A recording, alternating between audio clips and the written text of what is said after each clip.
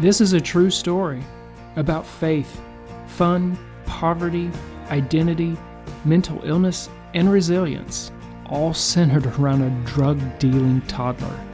Welcome to the Breaking Good podcast.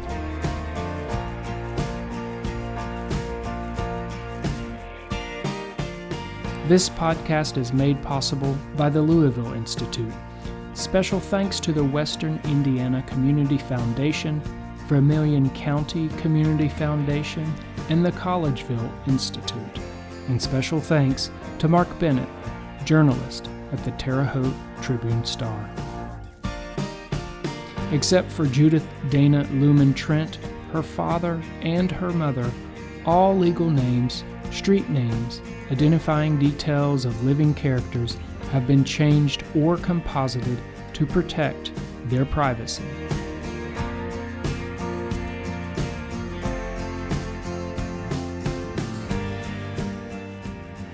Welcome back to the Breaking Good podcast. Thanks for joining us for episode 3. Back in episode 1, we met Dana Trent and learned about her hometown, Dana, Indiana. In episode 2, Dana described her parents' struggle with mental illness. In particular, we were introduced to Dana's gregarious father, his antics, parenting style, and his sudden death. 7 months before my wedding, I sent him a typed letter cutting him off in what I thought was going to be a temporary radio silence. He died 6 months later, 1 month before my wedding.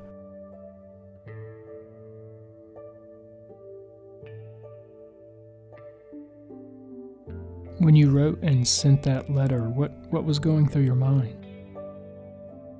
I was a daughter torn between two parents, just as I had been all my life. I was constantly trying to balance the seesaw of being Budgie, my dad's Midwestern drug-dealing daughter, and Revy, my mom's people-pleasing Southern minister.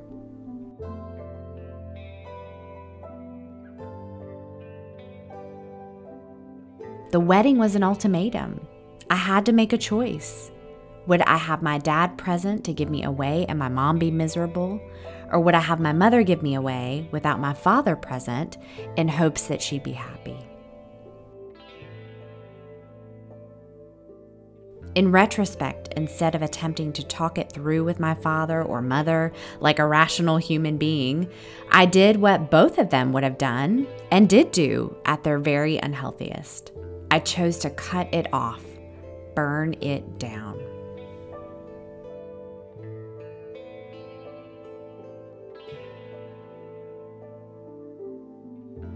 I was attempting to save myself and my mother from my father's mental illness. And while I was successful at eliminating any chance of my father showing up and having a psychotic episode or a schizophrenic episode, my mother was still anxious and depressed at the wedding. After all, consciously or unconsciously, I was beginning to differentiate from my deeply enmeshed relationship with my mother, no longer available to constantly counterbalance her melancholy. Previously, you spoke highly of your father despite his mental illness, his inclination towards illicit drug use, and the very unconventional methods of raising you. It seems odd and contradictory that you would cut him off the way you did for your mother's happiness. It is difficult to explain the dynamics of being the daughter of a narcissistic mother, and I still struggle with that relationship even though she's died. Because of her depression and her very early retirement at age 60, she was unable to care for herself in many ways, and I became the primary breadwinner when I was 20. As an example, she attempted to start a real estate career, but did it so poorly that I went into real estate school myself, and then I partnered with her to sell homes just to rescue her short-lived career. came home every weekend from college and grad school to help with housework. And in grad school, I even suggested that we move in together. And that's when I gained a lot of weight, lost touch with my friends, and worried so much about our finances because we would have the fanciest dinners and desserts in Chapel Hill, North Carolina.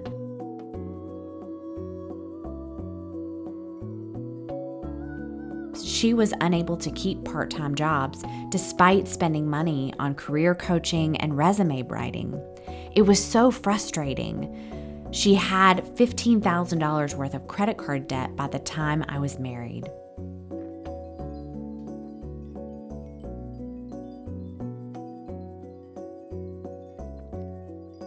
In many ways, I'm still unable to discern whether I was subtly manipulated into sacrificing my own independence and happiness for her, or if she truly was unable to live without my emotional and financial support.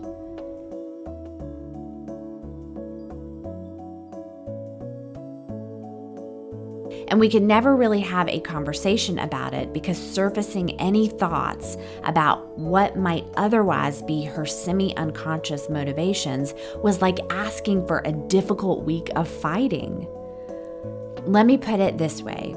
With the most subtle twitch of her eye or glimmer in her eye, I knew exactly whether or not something I was saying or doing was acceptable to her. And if it wasn't to her liking, I changed course. I played it safe. That was life with my mom. That was fun. Oh, there you go.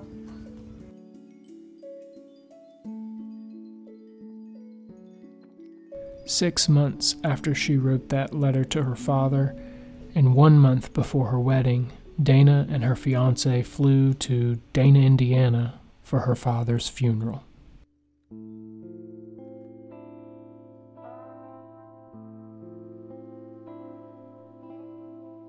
We buried my father 4 days after he died. My uncle made the arrangements, which was such a blessing because he was there on site in Dana, Indiana, and I was in way too much of a fog to have done it myself. At the funeral, my father's friends, his lifeline, welcomed me with open arms. I have no idea if they knew about the letter. I'm not even sure if my father had told anyone except his brother. But one of his friends did say to me, "Your dad said he was going to be at your wedding no matter what."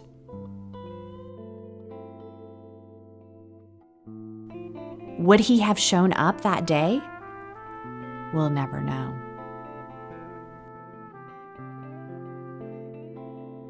My fiance, now my husband of 11 years, and I joined my family at the Dana Community Bible Church for his visitation and service.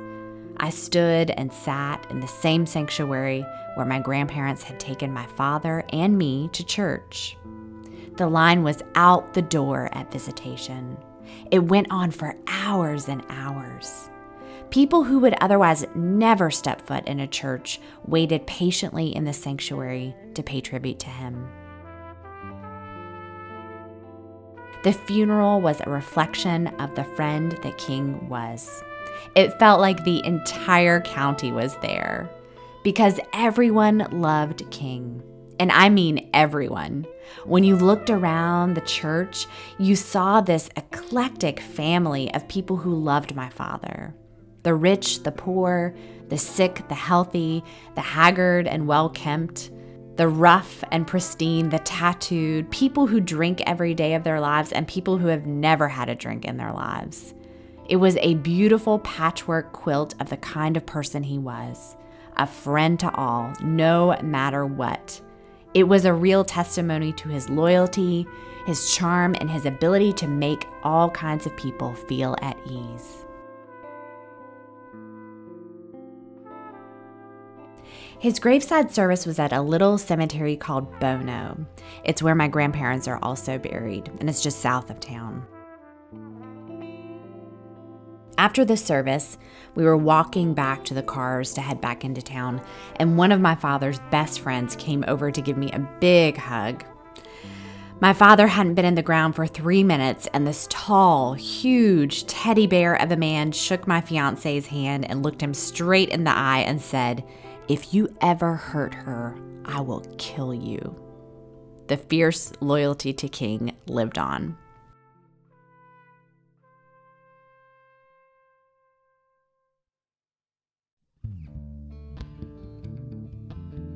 After the graveside service, we all went back to the Dana firehouse and had lunch made and served by the church, in that same firehouse where my cousins and I had practiced jitterbugging with our grandmother.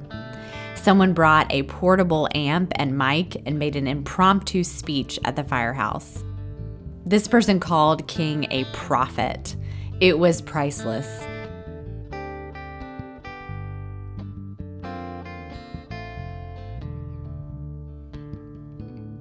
I also was beginning to feel remorse for the letter, for turning my back on my sick father, for not standing up to my sick codependent mother, for denying the earliest parts of my life and the happiest summers and times of my life. And for 7 years after my father's funeral, I stayed away from Indiana. I took care of my mom, who took a turn for the worse not too many years after I was married, and I finally went home again to Dana, Indiana for Easter 2017, 3 months before my mom died. I was shocked. The town that I had known as a kid, jitterbugging in the firehouse, riding my bike, and swimming in my uncle's pool, was completely different. I'm sure I'd probably noticed it in 2010 at my father's funeral, but I just had tunnel vision just to get through the arrangements, the services, clean out his trailer, and then hurry back to NC to get married. But in 2017, I took a beat. I walked the streets. I saw how many houses were falling apart. I noticed that the mural of Ernie Pyle that had been so bright and colorful when I was a teenager in the 90s was now crumbling. I realized the effect that the missing grocery store had on the town. It burned down nearly 20 years ago and has not been replaced. This area, for all its amazing fertile farmland surrounding it, is a food desert.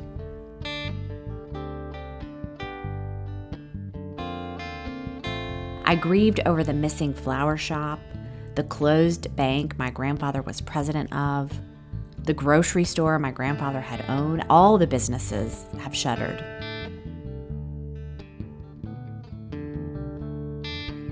I saw poverty and a deteriorating town whose legacy is that this courageous hometown hero called Ernie Pyle, a Pulitzer Prize-winning journalist who sacrificed everything to help a country hear about the reality of war. But in the same breath, I also saw a vibrant church community at Dana Community Bible Church, where it is a tiny but mighty gathered community congregation of people who still very much love the town and want to preserve its legacy and serve its people.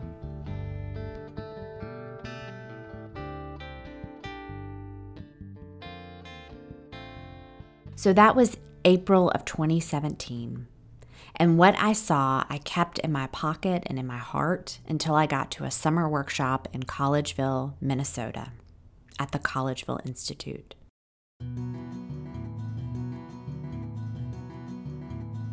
I shared a little bit about the story with the editors there, and the editors just looked at me and said, "Why are you writing about anything else? You've got to tell your story." I came home and interviewed my mother about our life in Indiana. She was very hesitant to share, and I think my renewed interest in Dana and our family really bothered her. I think she saw her Indiana time as necessary, in that she wouldn't have had me without meeting my father. But I also know that she was still angry and sad that so much of her life had been spent chasing happiness, even if she wasn't aware of it. She died several months later. Both of my parents continued to struggle with their mental states, poverty, and substance use until their deaths. They were never reconciled to all of that. But I have so much more empathy now for both of them, much more empathy than I did when they were living, which is my own struggle and regret. Since the Collegeville Institute workshop, this Breaking Good project, which was actually named there, the editors came up with that name, has been a journey of healing my own wounds, grieving my parents' death, and helping others name their own challenges.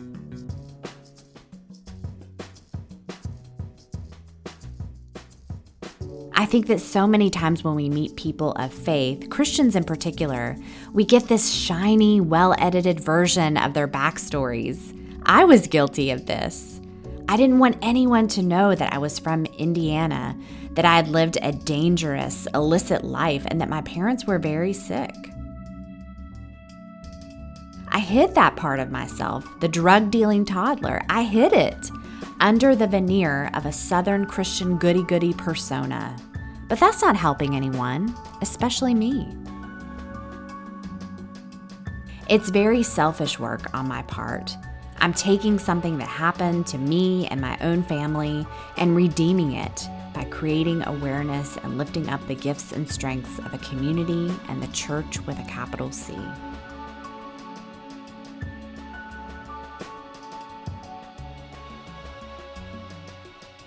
I am the age now, 40, my mother was when they moved to LA, so it feels very cyclical. I see our own nuclear family triangle as a micro example of macro issues facing the Midwest, including Vermilion County, including Dana, Indiana, and America as a whole. People are struggling. The, quote, crazy, poor, addicted people, end quote, in our communities. People who are humans, people like me and like my family, someone's parents, someone's children and siblings. We are literally everywhere, in every town, every city, on every block, in every neighborhood. There are people on every street in America, in every classroom in America, in every church in America who are struggling right now.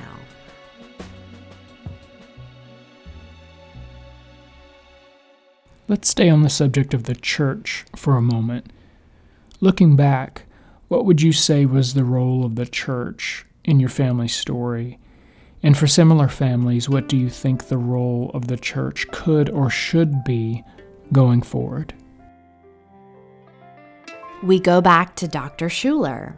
We go back to my grandparents who worshiped in the same Dana Community Bible Church pew of the same church for their nearly 60-year marriage. We go back to my childhood and summers in Indiana where I was raised in the church. I had faithful parents and grandparents, and I ultimately became a minister and broke good. But I also very much have this breaking bad past. Faith is a through line in my life. I'm an amalgamation of all of these threads. Dr. Schuler's theology, my parents' theology, the Dana Community Bible Church theology, my own lived faith experience. But I have no doubt the church saved me. It was the safety net of family members, my grandparents, my aunt, my uncle, all the church members. They believed in me.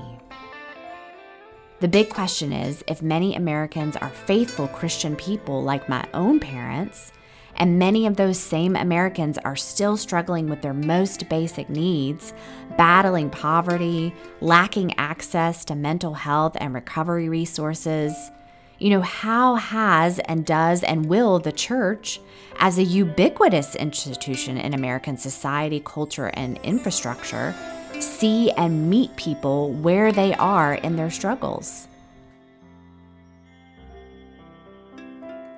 It's too late for my parents, but it's not too late for someone else's parents, their siblings, their children, and their neighbors.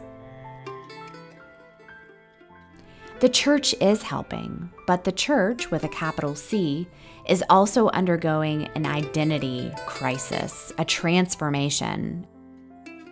With the ever-shifting American religious landscape, Christianity, even pre-pandemic, was in decline in the U.S., including a decline in regular worship attendance. While 70% of Americans still identify as Christians, there's still a decline, particularly among millennials and Gen Z, who are more and more identifying as none.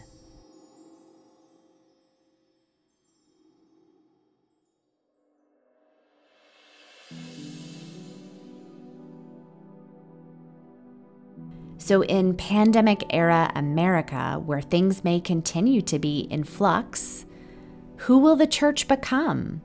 How will it meet the needs of younger generations as the silent generation and baby boomers, who are now the backbone of the American church, die off?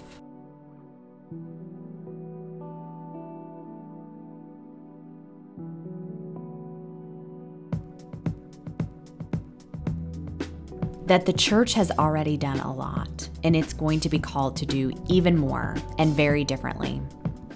For example, a record number of Americans died last year of overdoses. Nearly 100,000 people died of an overdose last year in the United States. That number is up 30%, the largest number of overdoses ever recorded. That means that if you walk out of your apartment, trailer, house, mansion, yurt, wherever you live, it's very likely that someone in your community has been affected by substance use this past year. You may even know someone who died of an overdose.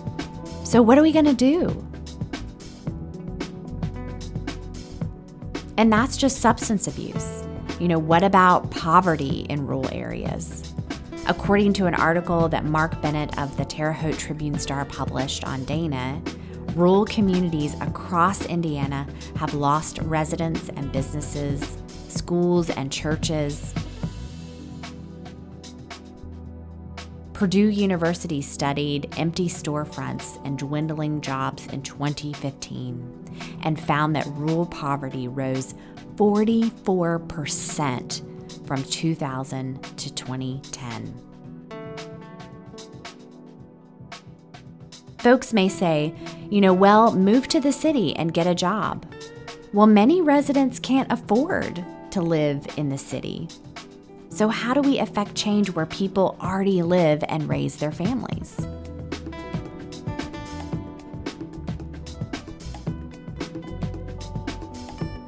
When people are feeling their worst, when they're jobless, addicted, and heavy with mental illness, they don't want to be judged.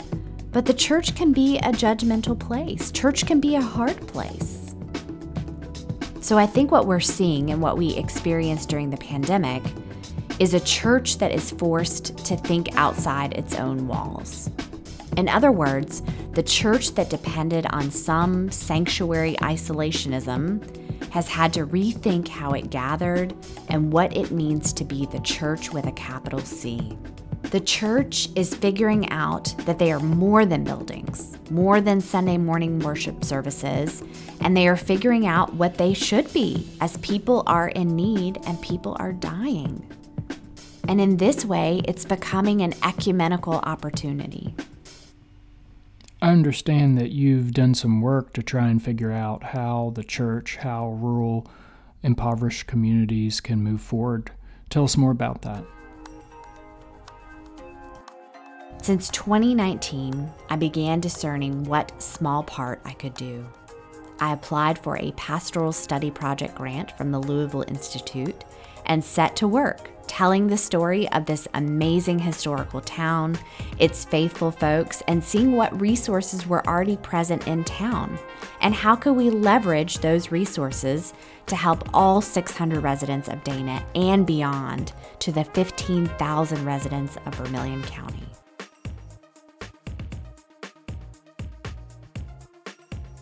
The town of Dana was granted $30,000 from the Vermilion County Community Foundation towards its indoor and outdoor community spaces, $10,000 for an engineering feasibility study on existing downtown buildings for an indoor community center, and $20,000 for the outdoor ball fields. These two designated areas of community life, downtown and at the north end of town, ensures that everyone in Dana, Indiana has a community hub within walking distance.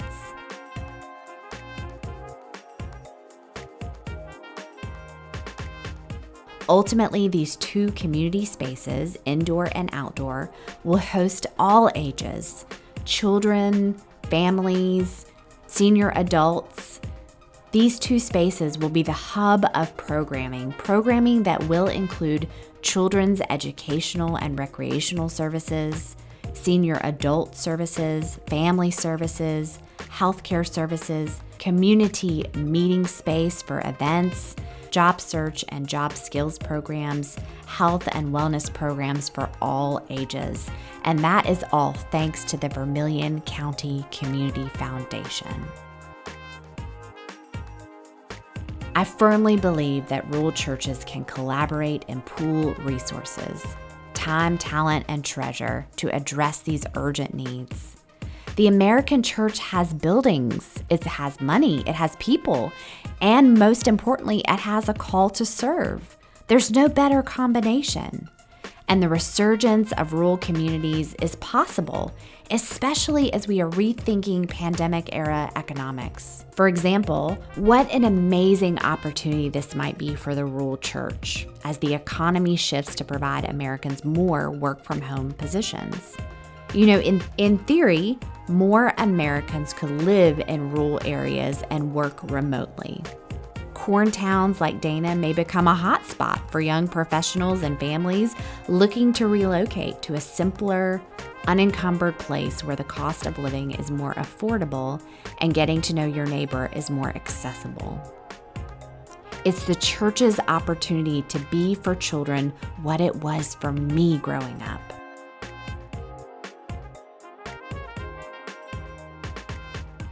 I'm working on integrating these two seemingly disparate parts of myself.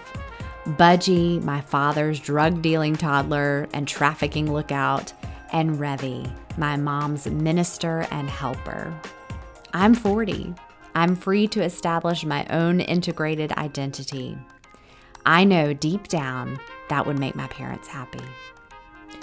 When I was born in Los Angeles, my parents almost named me Renee, which means reborn. My parents had terrible habits, but they had fervent faith. They believed in miracles. So do I. You have been listening to the Breaking Good podcast, produced by Profound Productions. The intro music is entitled From the Heartland and is composed by Seastock, licensed from Jamendo. For details on all other background music and sounds, visit jdanatrent.com. There, you will also find additional show notes, photos, and more. Thanks for listening.